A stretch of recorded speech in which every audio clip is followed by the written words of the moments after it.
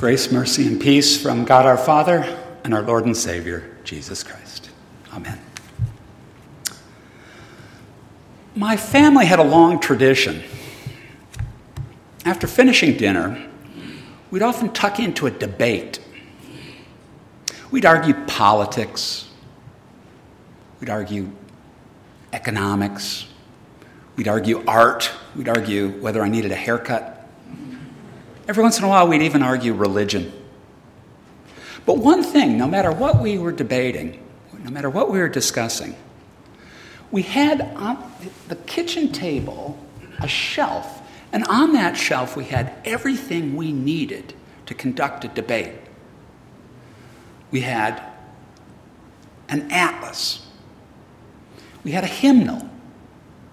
We had a thesaurus. We had an encyclopedia. And most important of all, Lord forgive me, we did have a Bible, but that only applied to debates of religion. The most important book was a dictionary. Because the first order of business in conducting a debate is to define your terms.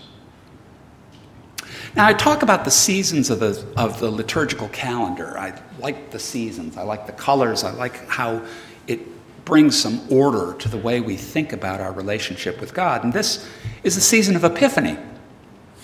But I'd call it more a season of definitions. Because whenever we start talking about Epiphany, we have to come up with a definition of Epiphany.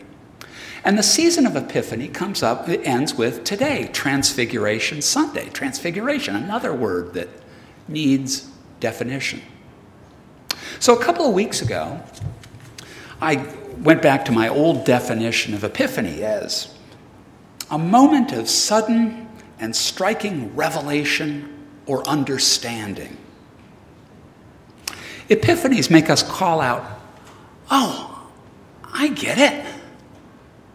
Or, "Oh, I hadn't really understood that until now." "Oh, so that's what it means. I see." We celebrate the season of Epiphany with Bible readings that consist of these moments of sudden revelation. The arrival of the three kings, the three wise men, is often considered the Epiphany. But there's also the presentation of baby Jesus at the temple. A presentation where Simeon was waiting, and when seeing the babe, burst into song. "Lord, now let your servant depart in peace, for mine eyes have seen your salvation, which you have prepared before the face of all people." At last, Simeon says, "I see." And there's the 12-year-old Jesus, astounding those in the temple in Jerusalem. And Jesus' first miracle at Cana, of course. And the dove alighting on Jesus' head when John the Baptist blessed him with water. In fact, there's so many of these aha moments that we can't even come close to remembering every single one of them in any one season of Epiphany. Our epiphanies are more than can be contained in a single year. This year, in fact, our lectionary celebrates the epiphanies that make up the Sermon on the Mount, Jesus' first act of public ministry. And we remember it begins, "Blessed are the poor in spirit, for theirs is the kingdom of heaven." And suddenly, to a world where it was certainly believed the blessings of wealth and power showed how much God admired us.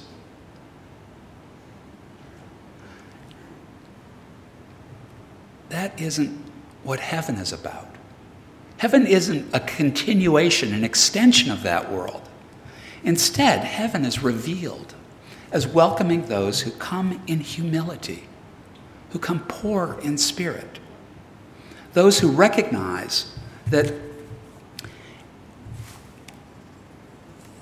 God hasn't awarded us for what we are or what we've done. God has given us everything.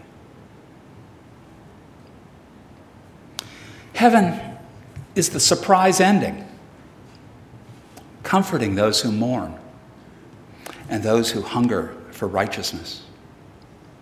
And we later learn, first through Jesus' teachings and then through his crucifixion and his resurrection, we learn the why of the happy ending.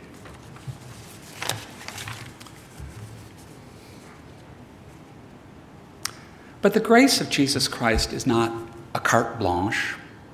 It's not a free pass to do anything without compunction, without guilt.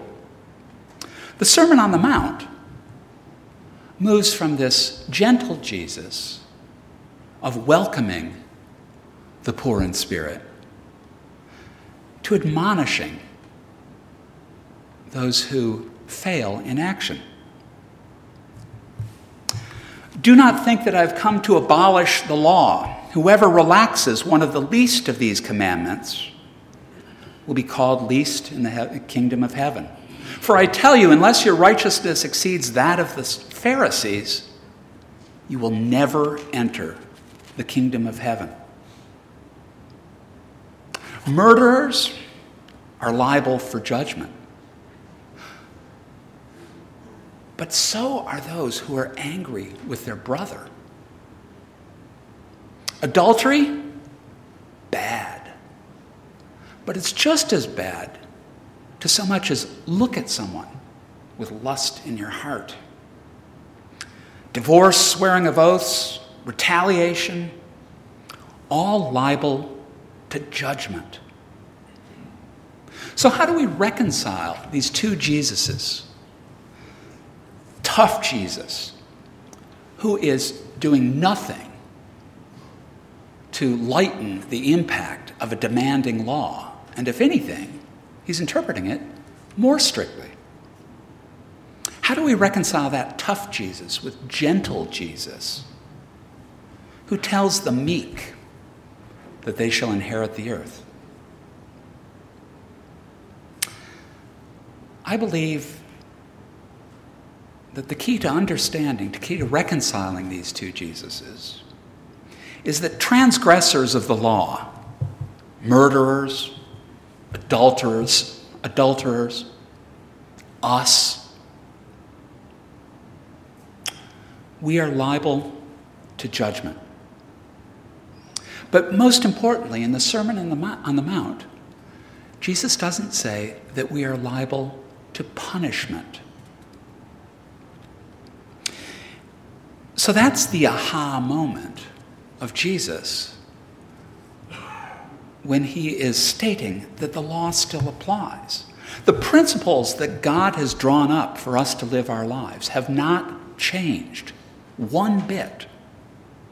What has changed is that God has given us a lifeline, literally a lifeline, to those who seek to grasp it. And that lifeline, of course, is Jesus Christ, revealed to us in today's account of the Transfiguration. And so we move to our second definition, transfiguration, a complete change of form or appearance, particularly into a more beatific state, a state of holy bliss. This is the final, well, not the final, but the ultimate epiphany. To Peter, James, and John on that moment, or on that mountain, their aha moment was, oh yeah, Jesus is right up there with the big ones, Moses, Elijah. Wow, what a sudden revelation. Not quite, said God himself. Jesus isn't up there with Moses and Elijah. This is my beloved Son, with whom I am well pleased. At which point, I presume, Peter, John, and James said, oh, that epiphany, that aha moment. and they were terrified. And Jesus came to them and touched them and said, "Do not be afraid. Have no fear." In appearance, Jesus was transfigured. His face shone like the sun. His clothes became white as light. But the sudden revelation to those 3 disciples and on that mountain, and actually that sudden revelation to all of us who read or hear this account, is more than an epiphany. It's more even than a transfiguration. It is more than Jesus' appearance being changed. Instead, what we have is a transformation. This fact changes everything. The Son of Man, a helpless babe whose birth we celebrated just a couple of months ago, is the Son of God, on whose word alone we are vouchsafed into heaven.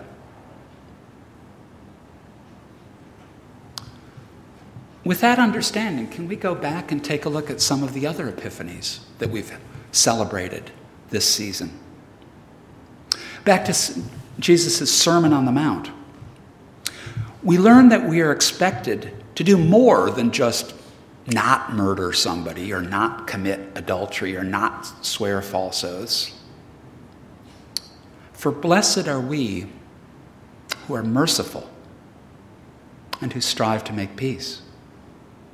We learn that we are the salt of the earth. We are the light of the world. That the world is dependent on us to add flavor and to provide illumination. We learn that loving our neighbor means also to love our enemies. And later we learn that loving our neighbors as ourselves isn't even quite up to the mark. Instead, we should love our neighbors as, in Jesus' word, I have loved you. That we should love our neighbors as we are loved by God. So we are given these epiphanies, these sudden revelations about what we should have in mind when we come to God. We have these sudden revelations about what God really is, what His heaven is, what it means to us. But at the end of the day, if we add them all up, these are more than just a bunch of little bits of insight that have been shared with us. Instead, what is revealed to us is that we ourselves are transfigured, not in appearance, but in form. That we are changed from worshipers of God to the instruments of God. We might not shine like the sun. Our clothes might not be as white as light. But we are, because of Jesus' sacrifice, the sons and daughters of God. And like Jesus, we are to spread the word of God, making disciples as we go. The grace of the Lord Jesus Christ, the love of God, and the fellowship of the Holy Spirit be with us all. Amen.